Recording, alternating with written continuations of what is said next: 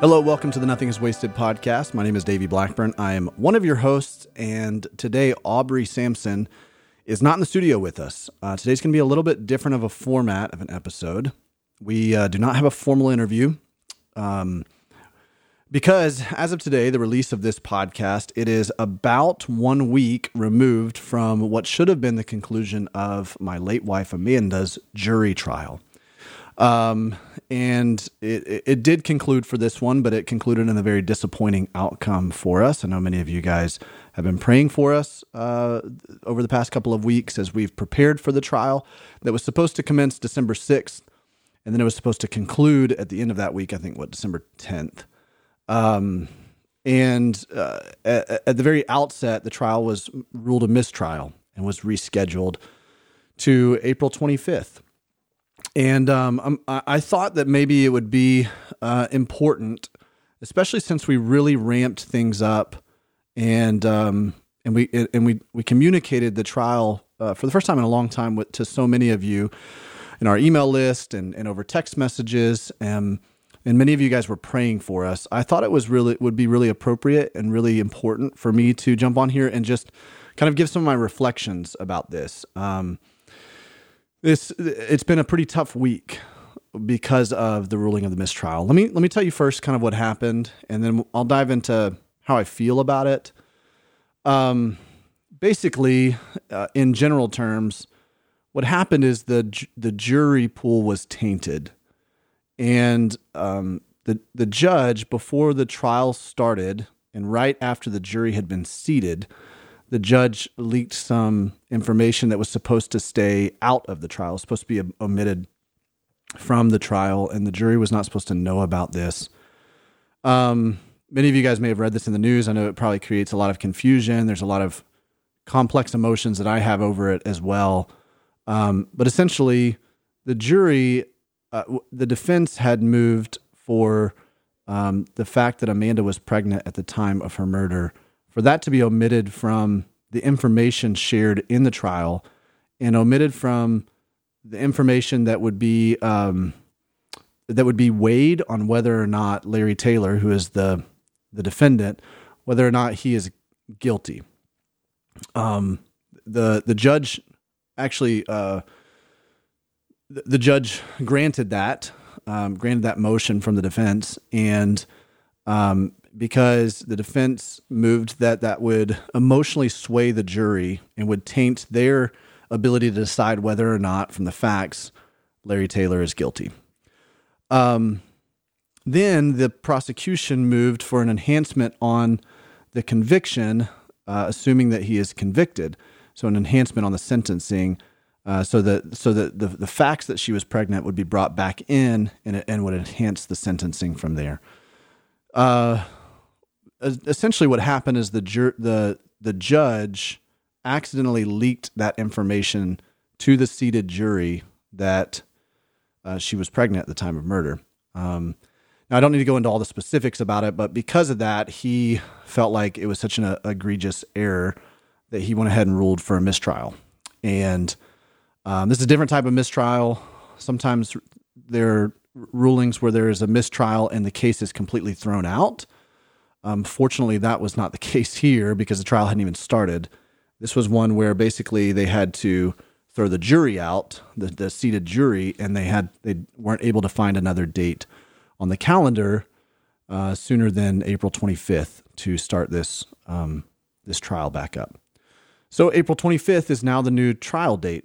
Now there's a lot of emotions that we have. I mean, I was literally driving downtown to the courthouse when I received a text message from the prosecutor saying that he was going to call me in a second, but it had been ruled a mistrial. And I don't know if I can communicate my disappointment in that for a lot of reasons. You know, this trial has been delayed a lot. I mean, this is over 6 years now since Amanda was murdered, and it feels like justice is being delayed.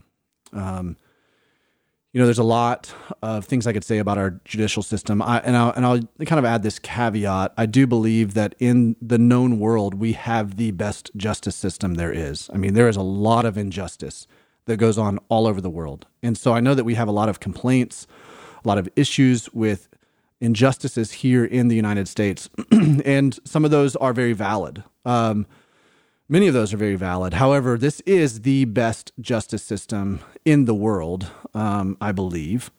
And yet it's very fallible. And so, what can be very frustrating is there is part of our justice system is just kind of foundationally, someone is innocent until proven guilty. And there is a lot of law surrounding the rights of the defendant for that reason. And that's supposed to prevent a lot of gross and grave injustices that have taken place over time where somebody gets essentially convicted without a trial. And, I get it. I understand that. The hard thing for me to wrestle with, and I'm not saying I oppose it, I'm just saying it's difficult sitting in this seat.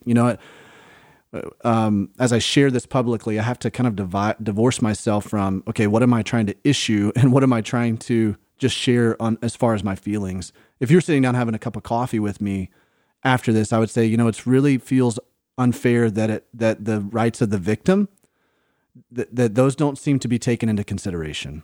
The reality is this has been delayed a lot. We've geared ourselves up for a trial. There's been trial dates. We've geared ourselves up. We planned accordingly. We've cleared our calendar. We've shifted things. We've gotten ready emotionally for this. And there's a huge emotional drag on our entire family as this gets brought up again. And then when it gets shifted, it just feels a lot like whiplash, emotionally and just, practically speaking when it comes to our schedules and stuff. And so I'm disappointed for myself. I'm disappointed for my immediate family. I'm disappointed for my extended family, for the Byers family.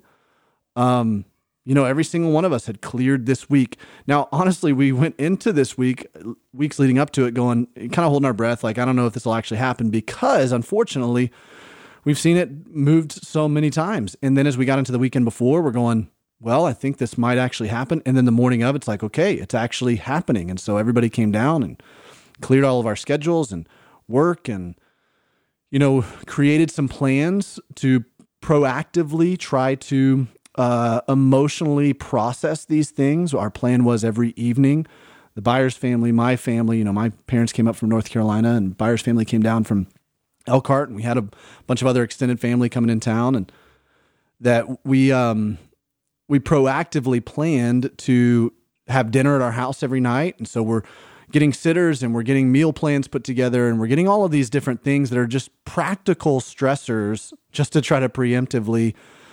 go on the offense with this. It's something that I try to teach you guys all the time when it comes to grief and trauma is, don't take this back on your heels. If you know what's coming, if you're running toward the roar, as we talk about a lot, if you're facing the difficult things, make sure you're doing it preemptively. Make sure you're going on the offense and schedule out the time to process, schedule out the time to emotionally recoup from these things. And so we had to our capabilities. I decided to take the entire month of December off of work. I got my team, everybody at Nothing Is Wasted prepped for that as best as we possibly could, and said, okay, I'm going to take the rest of December off to just emotionally reprieve. I said no to speaking engagements, which are very important to our ministry. It's a very important kind of mechanism in our ministry is me speaking at churches and getting the word out there and sharing the story.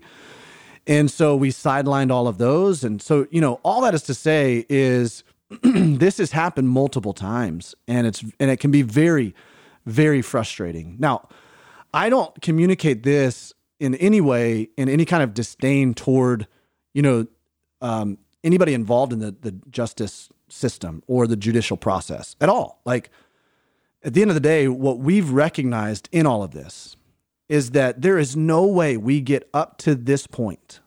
There's no way we get 30 minutes before the trial is supposed to actually start, and then something this just kind of almost outlandish, like crazy, like nobody has ever seen this happen before.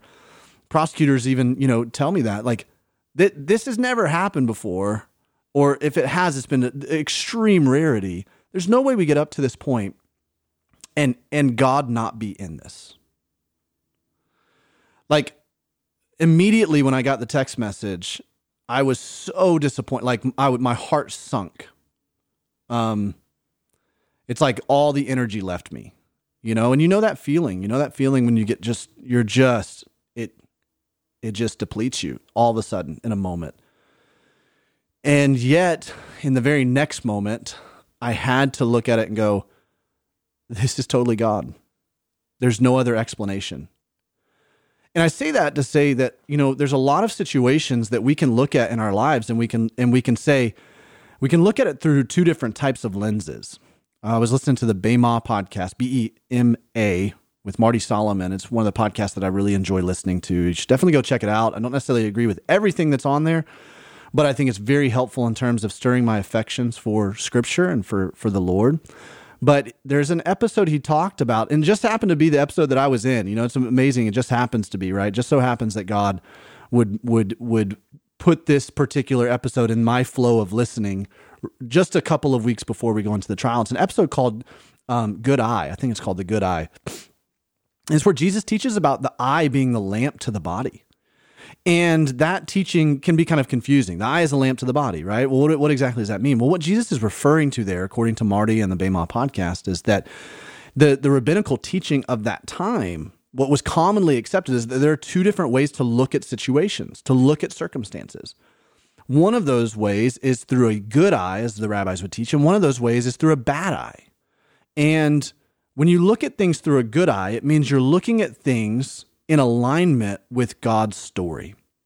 As you look at the story of God is such that says that he is making all things right, that he is bringing all things under his feet, that any injustices, any wrongs, any evil, any hurt, any pain, that ultimately that's going to be wiped away, that he's going to make it all right. As C.S. Lewis says, he's going to make all bad things untrue, right? That's the story of God. And that's if we look at our situations through that lens, that's looking at it, as the rabbis would call it, through a good eye. And then that begins to inform our heart. Well, we know our heart moves everything that we do, right? It moves our behaviors, it moves our thoughts, it moves our habits and our actions, and ultimately it affects our life. And this is why Jesus so much pressed on the heart. And so if we align ourselves with God's story, we see things and we look at things, and when they happen to us, they go, okay, this is God's got to be in this. There's no other explanation. The alternative to that is looking at it through a bad eye, and that is saying, okay, this is all just a random, sick, twisted string of events. All these coincidences, the universe, right? Karma, like all of these things that are just so chaotic and out of control. And that leads to a bad heart. It leads to distrust. It leads to worry. It leads to anxiousness. It leads to, and I just honestly, through all of this, as I received that text message, the Lord brought me back to a good eye. And he reminded me, Davey, I'm in this.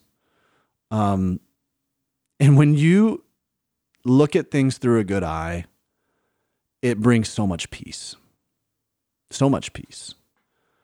Well, God is so good in that as we continued throughout that day, he continued to remind us. Now, I'm going to be honest with you. Like, let me say all this with a caveat. I went into about 48 hours of like an emotional just wallowing. Okay. Everything, like I came down from all of this emotionally. I think I was preparing myself. And then the rest of the day, I felt like I just sat there with this distant look on my face. Like I just didn't want to engage with people. When we still had, afterwards, after we met with the prosecutor, and I'll tell you about that meeting with the prosecutor because it was extremely significant in terms of what God was doing in us. After we met with the prosecutor, we went over and we had tacos together. We had planned to have what's called Amanda tacos. It was a special way that Amanda made tacos, and it's actually a buyer's tradition. And so, the buyers came over and we ate some tacos, and it was tough. I mean, it was just a kind of a sullen, we tried to bring as much energy and life into it as we could, but I don't think anybody really wanted to socialize. I don't think anybody really wanted to. And I just sat there kind of like with a blank stare on my face. And then I think my body started, I don't know if I contracted something, I don't know, but I've, been battling some feelings of being under the weather and some sickness over the past couple of days as well. And so I think that maybe all of that is correlated. But I kind of spiraled for a couple of days there. anyways, all that being said, we went down to meet with the prosecutor, and it was all of our families, like, the Byers and my parents and my grandfather who lives here in Indianapolis. And it was a very difficult situation. I can only imagine the two kind of head prosecutors on the case, just to have their feelings. I mean, they have worked so hard on getting this case through and on, making sure that they're well prepared for this. And then they're having to break the news to us yet again, that this is going to be delayed, that we were this close. 30 minutes from this thing starting, and it's getting pushed back. And it was over like a simple error, and that's got to be tough. And I did not envy their position at all. But there was something that happened there as we're in that room. We're all kind of feeling this like weird tension and just, again, sullenness, just frustration and anger. Everybody had some different emotions there.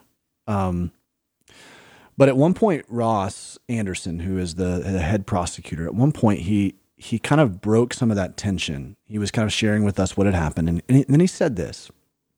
He said, guys, I don't know what else to say other than I'm so sorry.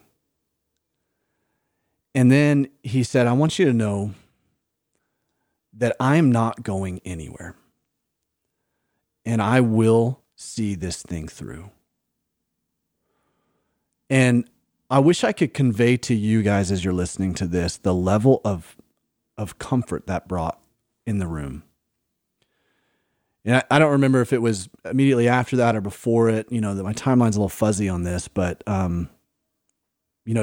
Dad Byers, Phil, Amanda's dad, stepped up and he said, we really appreciate that. That means a lot. And, we all believe in something different. We believe that there is another power that's in control, and that's the power of God. And this right here has God's sovereignty written all over it. And we don't have to like it, but we can trust. We can trust that God's plan is good and that he's going to see us through. And man, I just started getting really weepy. Like just experiencing right there in the courtroom where, honestly, a courtroom, it represents kind of especially a criminal court like that, some of the worst evils that this world holds. And in that moment, we felt the power of the Holy Spirit just rush into that room. I don't know what everybody else felt, but that's what I felt. And I saw some tears in everybody else's eyes too. And it's just amazing what the Holy Spirit can do when you just let the Holy Spirit breathe through you. I wish I could say I had the courage or the energy to step up and say that. But what immediately came to my mind when I experienced this was the verse in Isaiah chapter 9, verse 6. It's so appropriate, in a week, as we record this in a week, we're going to be celebrating Christmas. And I want to share in a little bit some of the essence of Christmas, especially pertaining to when you feel like you're in a waiting room and things are being delayed. But Isaiah 9:6, it just summed it up for me. It says, "For unto us a child is born. Unto us a son is given." Look at this. "And the government shall be on his shoulder." You see, this was written during a time where the Israelites were experiencing so much oppression. The government that they were under was oppressing them so bad. And they were experiencing the government essentially on their shoulders, crushing them. And this says that the Messiah is going to come, and the government, no matter how corrupt, no matter how imperfect, no matter how difficult the processes will be of the government, of politics, no matter how much injustice is done, the government's going to be on his shoulder. And he's in control. And he turns the hearts of kings. And ultimately, he's the one that moves the chess pieces to align things for his coming. and his future coming and the coming of his kingdom. And the government will be on his shoulder. And man, as soon as that thought came to my mind, I was like, it's like peace. Like the God's not surprised by this. This whole process is on his shoulders. I don't have to carry this. We don't have to carry this. The buyers don't have to carry this. Like this is being carried by God, Jesus, the Messiah. And then it says this, and his name shall be called Wonderful, which means everything that flows out of him is wonderful, right? Every good and perfect gift comes from above. But then this is what caught me. Counselor, the mighty God. Every time I had seen that word counselor up to this point, I had thought about a counselor like a therapist. You know, God's a comforter. Paul's letter to the Corinthians tells us that he comforts us in all of our affliction, or in a specific affliction, so we can comfort other people in any affliction that they're going through. Okay. And so God's a comforter. He's a counselor. He's a therapist. He's the best one that there is. Okay. I do believe in counseling. I believe in therapy. I think all of that stuff is really, really good. God is the best one. But I saw this word counselor in a different way, because as I'm standing in the courtroom looking at a counselor, what's another term for counselor? An attorney. Someone who helps to walk through the litigation process. And as I'm looking at this counselor, he's saying, I'm not going anywhere. And I will see this through. And this case will be tried. And there will be a judgment. And there will be perfect restoration through this. And man, Ross showed us a picture. I mean, just a picture. The reality is that Ross Anderson, I love him, and the little time that I've gotten to spend time with him, I think he's a fantastic man, but he is human just like any of us. He's fallible. He doesn't fully know if he's not going to go anywhere. You know, we've had multiple prosecutors on this case because of how long it's been delayed. He can't know that for sure. Okay. And he can determine it all he wants to, but he can't know it for sure. And he can't know that he's going to see this through. But there is one who can. And there is one who will. One who will never leave us or forsake us. One who isn't going anywhere. One who is going to see this whole thing through and bring it to perfect justice. Perfect justice, guys. You see, here's the reality. The reality is that when this trial actually takes place, and assuming that the defendant is guilty, assuming that he is convicted, and assuming that there is a sentencing, it doesn't matter what his sentencing is. It's not going to bring Amanda back. Like as much as we would like to think that it's going to help something or assuage something, like we're going to walk out of that courtroom at the end of it, and it's going to be, this is still not right. This is still not right. Like the fact that there is crime and there is murder and there is hatred and there is rage and there is envy and there is strife and there is conflict, it riddles people's lives. And so you have an entire family whose life has been upended. And then you're going to have another entire family whose life is upended. Both the victim and the perpetrator.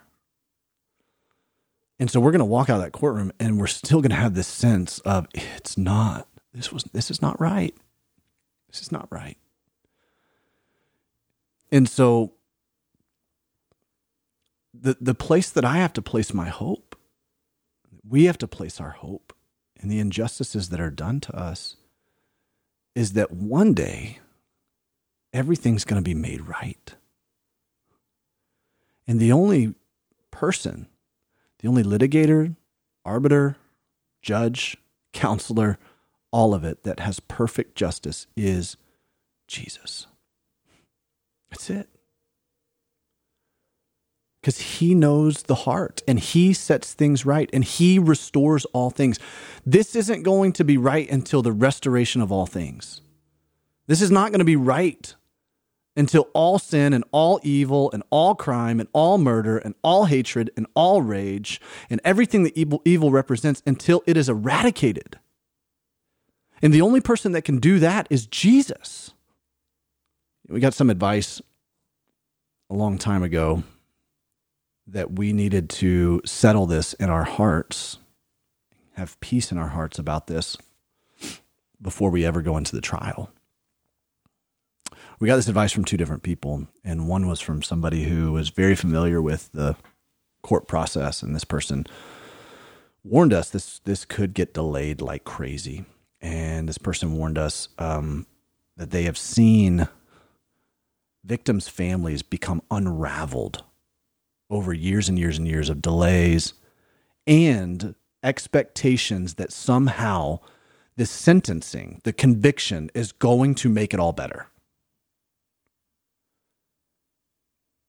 And it's just not true. Now, I say all that with this caveat.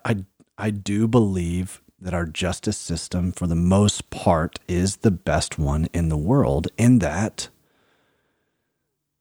people should pay for their consequences. There are consequences to actions. In the natural, there is a payment that is needing to be made to make something right.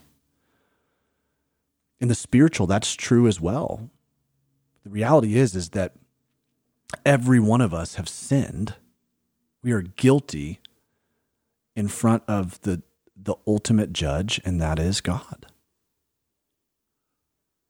And then Jesus stepped in as our litigator, as our counselor, to defend us. And rather than trying to find some kind of loophole to a perfect law to get us off from the crime that we have committed, the crime that deserves death, Jesus decided that he would take our place and he would die on our behalf.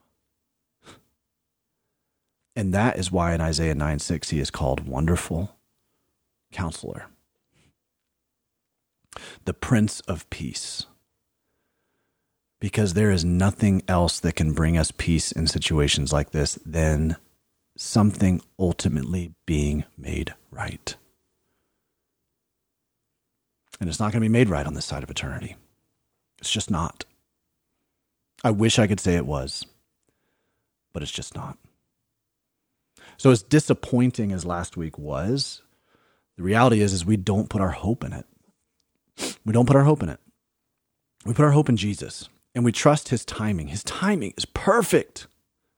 It's perfect. And I don't have to like it, but I have seen his faithfulness over time to know enough that fighting it does not help. In fact, when I just align myself with the flow of his timing and I surrender and I trust, things just go way better for me. For all of us. We live with a lot more peace and a lot more joy. And I know a lot of us could use that this holiday season.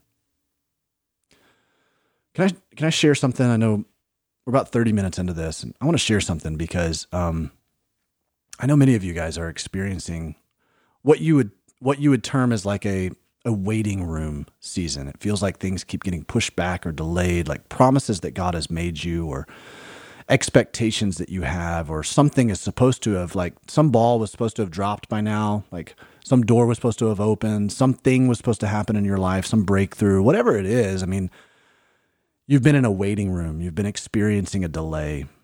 And, I'll be honest with you, like that's what this feels like in so many ways. And I have a lot of thoughts on this. I'll see if I can try to summarize those thoughts. I think, honestly, these thoughts will one day turn into a book because it feels like this is what God keeps teaching me over and over and over and over. And I do see a lot of it in Scripture. some of the delays that God's people experienced as they were waiting on God, as they were waiting for him to come through. And that's what it feels like for our family. I'll be frank, outside of all of the emotional toll that this is taking, the fact that like I'm gearing myself up to go and sit in a room for an entire week and see Amanda's alleged murderer for the first time in a room. I'm gearing myself emotionally to get up and testify and explain what happened that morning, or at least my perception of what happened that morning.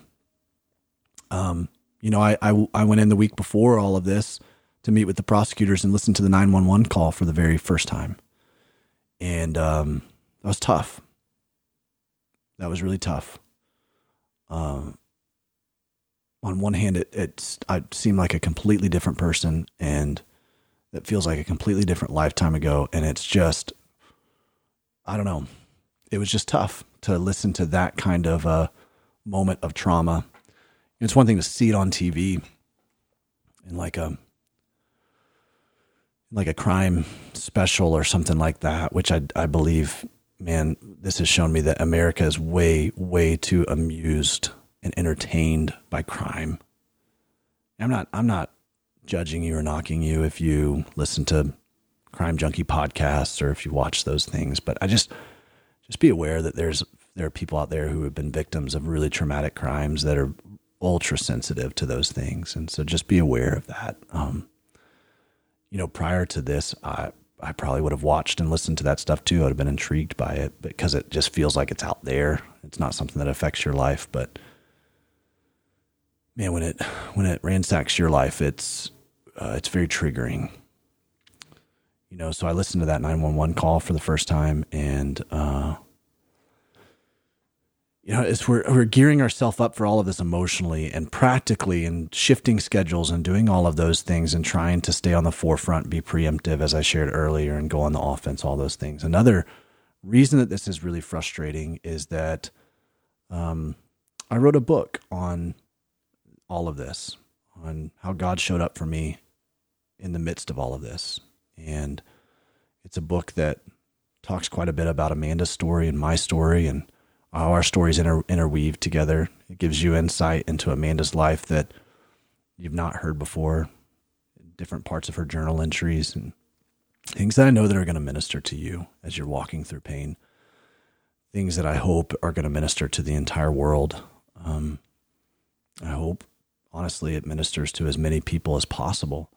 And the book has been tied up in the litigation process. We had to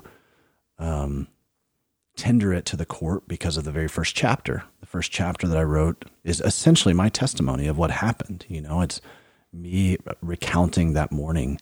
And so because of that, it can't be public until after the trial. And so it can't be published until after the trial. And so this book was finished in 2017 based on the recommendation of some very just helpful people, some authors who have been in this space before and advised me to write when everything was fresh because, one, it would heal me, and they were right.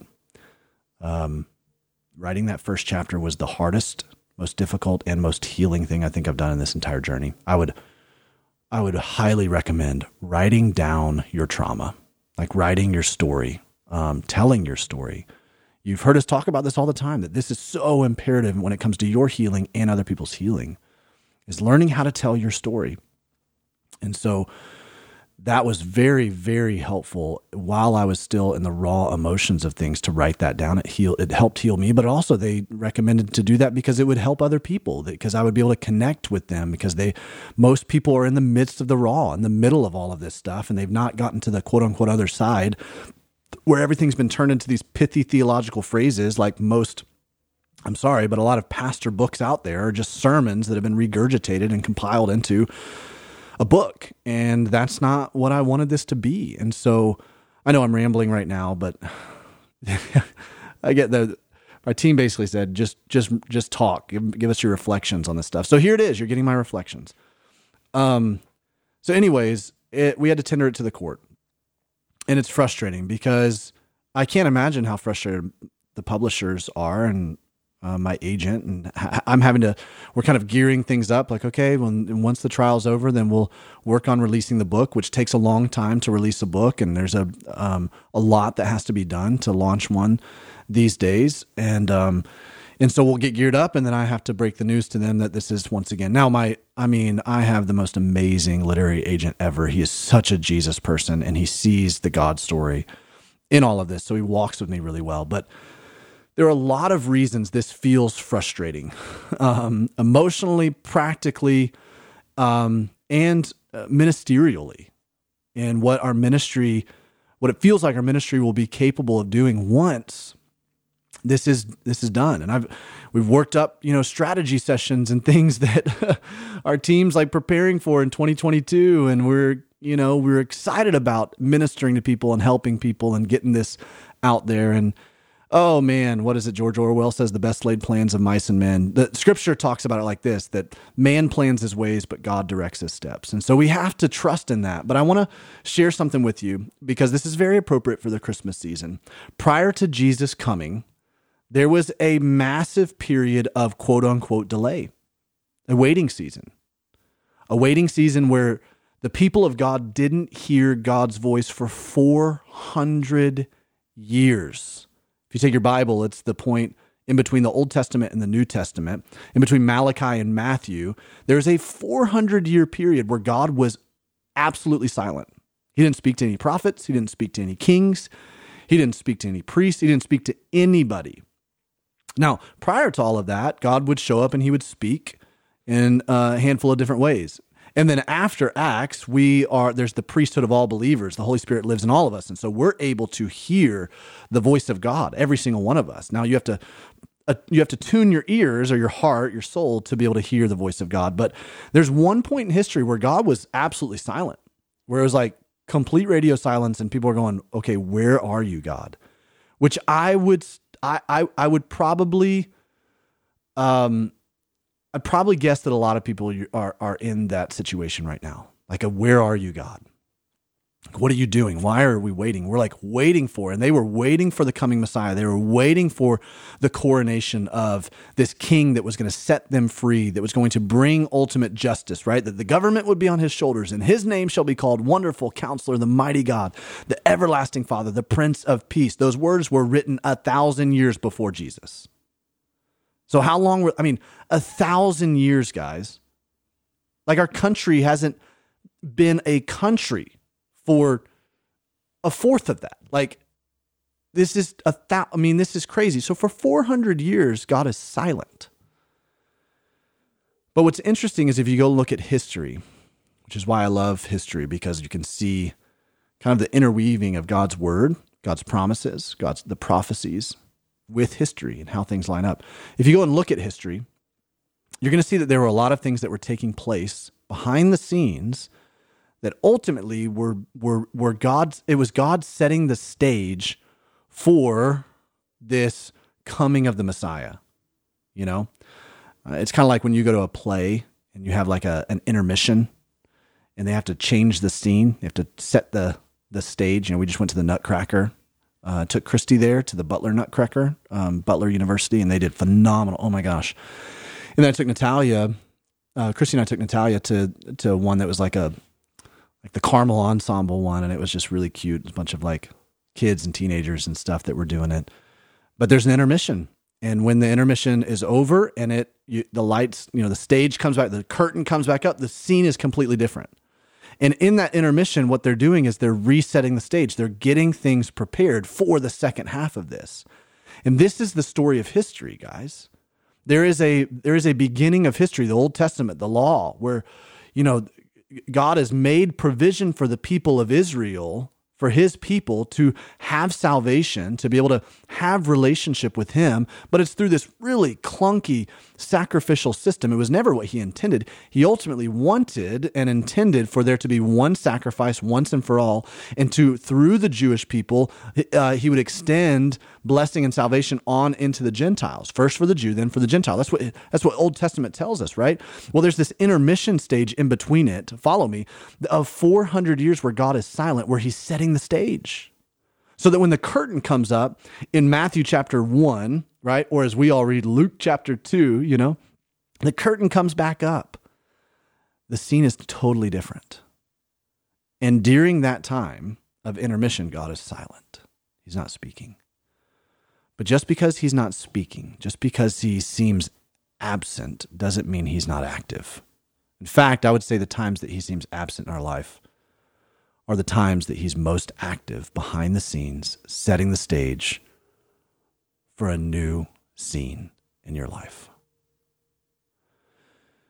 Let me tell you what was happening in history. Now, I learned this originally from Jeff Henderson, who used to be the pastor of Buckhead Church, then Gwinnett Church, and now he's doing kind of his own stuff with I think it's just called Forward now, but it's like For Gwinnett and stuff like that. So Jeff Henderson is the first time, and this just stuck out to me, that there were three major things that God was doing behind the scenes historically to set the stage for the Messiah.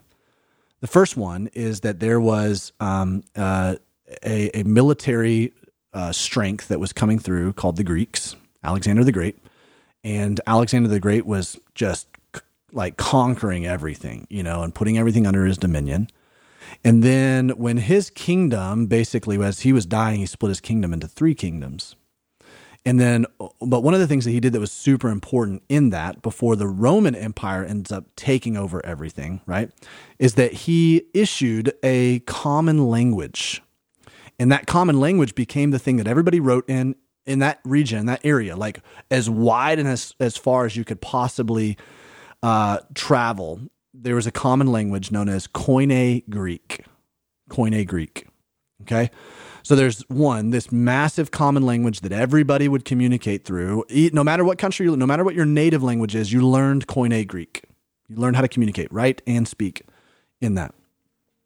The second thing was when the Romans came and took over, and you guys knew, right? Like the sun never fell on the Roman Empire. I mean, just massive, widespread conquering.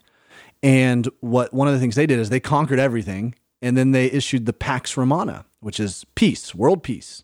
How convenient, right? We're going to defeat everybody, and then we're going to declare that there has to be peace, right? So they issue this decree, but what this did is it allowed for safe travel into neighboring nations and city-states and all these, you could go from over borders very safely because of the Roman occupation. Now, this was ultimately the government that was oppressing God's people when Jesus comes on the scene, was the Roman government. But they did issue this peace to make travel very easy. The other thing they did is they innovated their transportation system. So they built what's called Roman roads. You've probably heard of this. And they were very stable roads. They had to hold up to all of the troops, the Roman troops that were going in and out of different nations and city-states and villages and territories and stuff like that. And so there are 3 things that happened, 3 things that was being put in place historically, okay? There was a common language, there was world peace that created really good travel, and then what enhanced that travel, number 3, is this great transportation system. Okay. Then Jesus comes on the scene, and he does this ministry. He talks about the kingdom. He's talking about God's kingdom, and then ultimately he gives up his life. Okay, he dies on the cross, he raises from the dead, and he issues the church, which would be the widespread message of the good news of Christ, the gospel. And what happened there, okay, is that immediately they start in Jerusalem, and then they go to Judea, Samaria, and to the ends of the earth, as Acts 1:8 tells us they're going to, as it prophesies, and then Acts 8 tells us they get scattered because of persecution. Well, this scattering causes then the gospel to go far and wide and spread out. Now, if the gospel is going to go far and wide, if God is going to, think about this, if God is going to make the gospel go far and wide, what 3 things would need to be in place? A common language, which, by the way, the New Testament was written originally in Koine Greek. So all the letters that were being written to all of the churches that were getting started were written in Koine Greek. It's actually the Greek that I had to study in college, 4 semesters of it. It was very difficult to learn. Koine Greek, okay, common language. Then you had all these missionaries that were going out and sharing the gospel and spreading the gospel and starting churches. What would they need? They would need safe travel, the Pax Romana, right? And they would need expedient travel. It would need to be quickly, which is the Roman roads, the innovative transportation systems. I mean, guys, look, these three things God was setting the stage for in the intermission, in the 400 years of silence, to get ready for the breakthrough of the coming of the Messiah. Whew, man, I feel like I'm about to start preaching. You're getting my reflections and you're getting my preaching. I'm so sorry. Listen, if you're walking through a waiting period right now, take heart. If you feel like things are being delayed, take heart, because God is setting the stage. He's getting things ready. He might be getting you ready. Maybe if he brought the thing into your life that you're anticipating, you're hoping for, you're waiting for, maybe if he brought it into your life right now, it wouldn't be a blessing, it'd be a curse. Maybe it would crush you. The weight of it, the responsibility of it would crush you. Maybe if he brought into your life the thing that you're expecting or anticipating or hoping for or waiting for, maybe it wouldn't be a blessing at this point. Maybe it'd be a curse. Maybe the weight of it or the responsibility of it would crush you. Maybe your personal life, maybe your personal systems aren't ready for it. Maybe the infrastructure of your heart, of your soul, of your life, of your family's life, maybe it's not ready. Maybe it's not you. Maybe it's the world. Maybe the world's not ready for it. Maybe there's some kind of chess pieces that God has to put in place for the world to get ready for God to bring this thing into your life. You know, I don't know. And honestly, I'm asking that question over and over and over of the Lord. God, which one is it? Is it me? Is it the world? What is it? And I can't control the world, but I can control me. And I have stewardship over certain things in my life. And so what we've been trying to be vigilant about is just getting the infrastructure of our life ready for whatever this is, whatever God wants to do in this. I could spend hours talking about what that means, but at the end of the day, that's what we keep thinking about is how do we steward whatever God wants to bring into our life? How do we steward it well? My mom used to say, to whom much is given, much is required.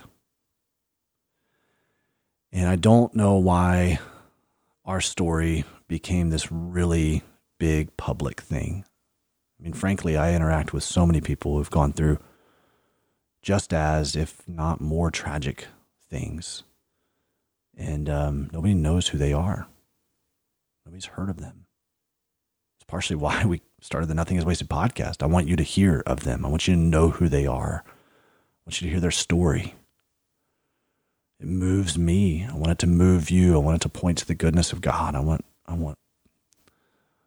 to put those stories on display. But I do know that for whatever reason, our story became public, and we have to steward this in the public eye. And there are many days that I resent that, to be honest with you. There are many days I fight that. And then there are days that I accept it. And my hope is that through our transparency that you would be encouraged and ministered to. And so we have just been going, okay, Lord, help us to get ready. Get ready. That's my encouragement to you. That's my challenge to you. As you go into this Christmas season, as you feel like maybe you're in a delayed period, a waiting period, what are the things that you can do to get ready? I don't just mean get ready for some kind of thing that God's going to bring into your life. How do you get ready for Jesus? There were a lot of people in the little town of Bethlehem that were not ready for the Messiah. There was no room in the inn. They weren't ready. That inn, if they had taken in the Messiah, can you imagine how well that inn would be still doing to this day? It's like the tourist attraction of all of history, right? It would be, but now that inn is a footnote. If it even, doubtful that it exists. I've been to Bethlehem. I doubt it exists, but they weren't ready. But Mary and Joseph were faithful.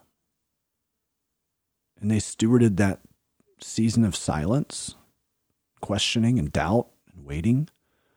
They stewarded it well. And then their hearts were ready and prepared when God shows up. The angel shows up and gives them the craziest, most bizarre news any human being could receive. They saw it through a good eye and said, you know what? That sounds just like God. This all makes sense. So let's steward it. That's my encouragement to you. That's my challenge to you. And I hope that just me kind of rambling right now with all of my reflections and stuff on all of this has been helpful to you. Thanks for letting me do it. Thanks for tuning in. I don't take that lightly. I know that you've got a lot of other things that you could be doing, a lot of other people you could be listening to. And I appreciate you. Thank you for your prayers. And we will keep you updated as things move along. If you want to, you can follow us on Instagram. You can follow Nothing Is Wasted at Nothing Is Wasted Ministries. You can follow me at Davey Blackburn. You can follow Aubrey at obsamp. You can also subscribe to our email list. Just go to nothingiswasted.com or mypaintopurposeplan.com. Right now we have all the way through Christmas, we have a big sale going on all of our devotional coaching courses, all that stuff. We want to help you out in this Christmas season. I know that finances can be tight, and so maybe you want to use this as an opportunity to get some Christmas gifts for people to help them as they're going through their healing. And we'll keep you up to date as we go into this next year and the spring and April and how all that's panning out. I love you guys. I can't wait to do next year with you and alongside of you. Can't wait to figure out more ways to serve you and the people that you know who are going through really tough times. Keep sharing this.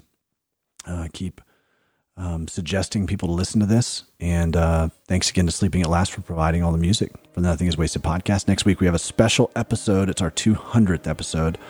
Aubrey and I are going to talk through some things together, and you're not going to want to miss it. It's going to be a really, really cool episode. So join us next week for our 200th episode. And thanks so much for tuning in today.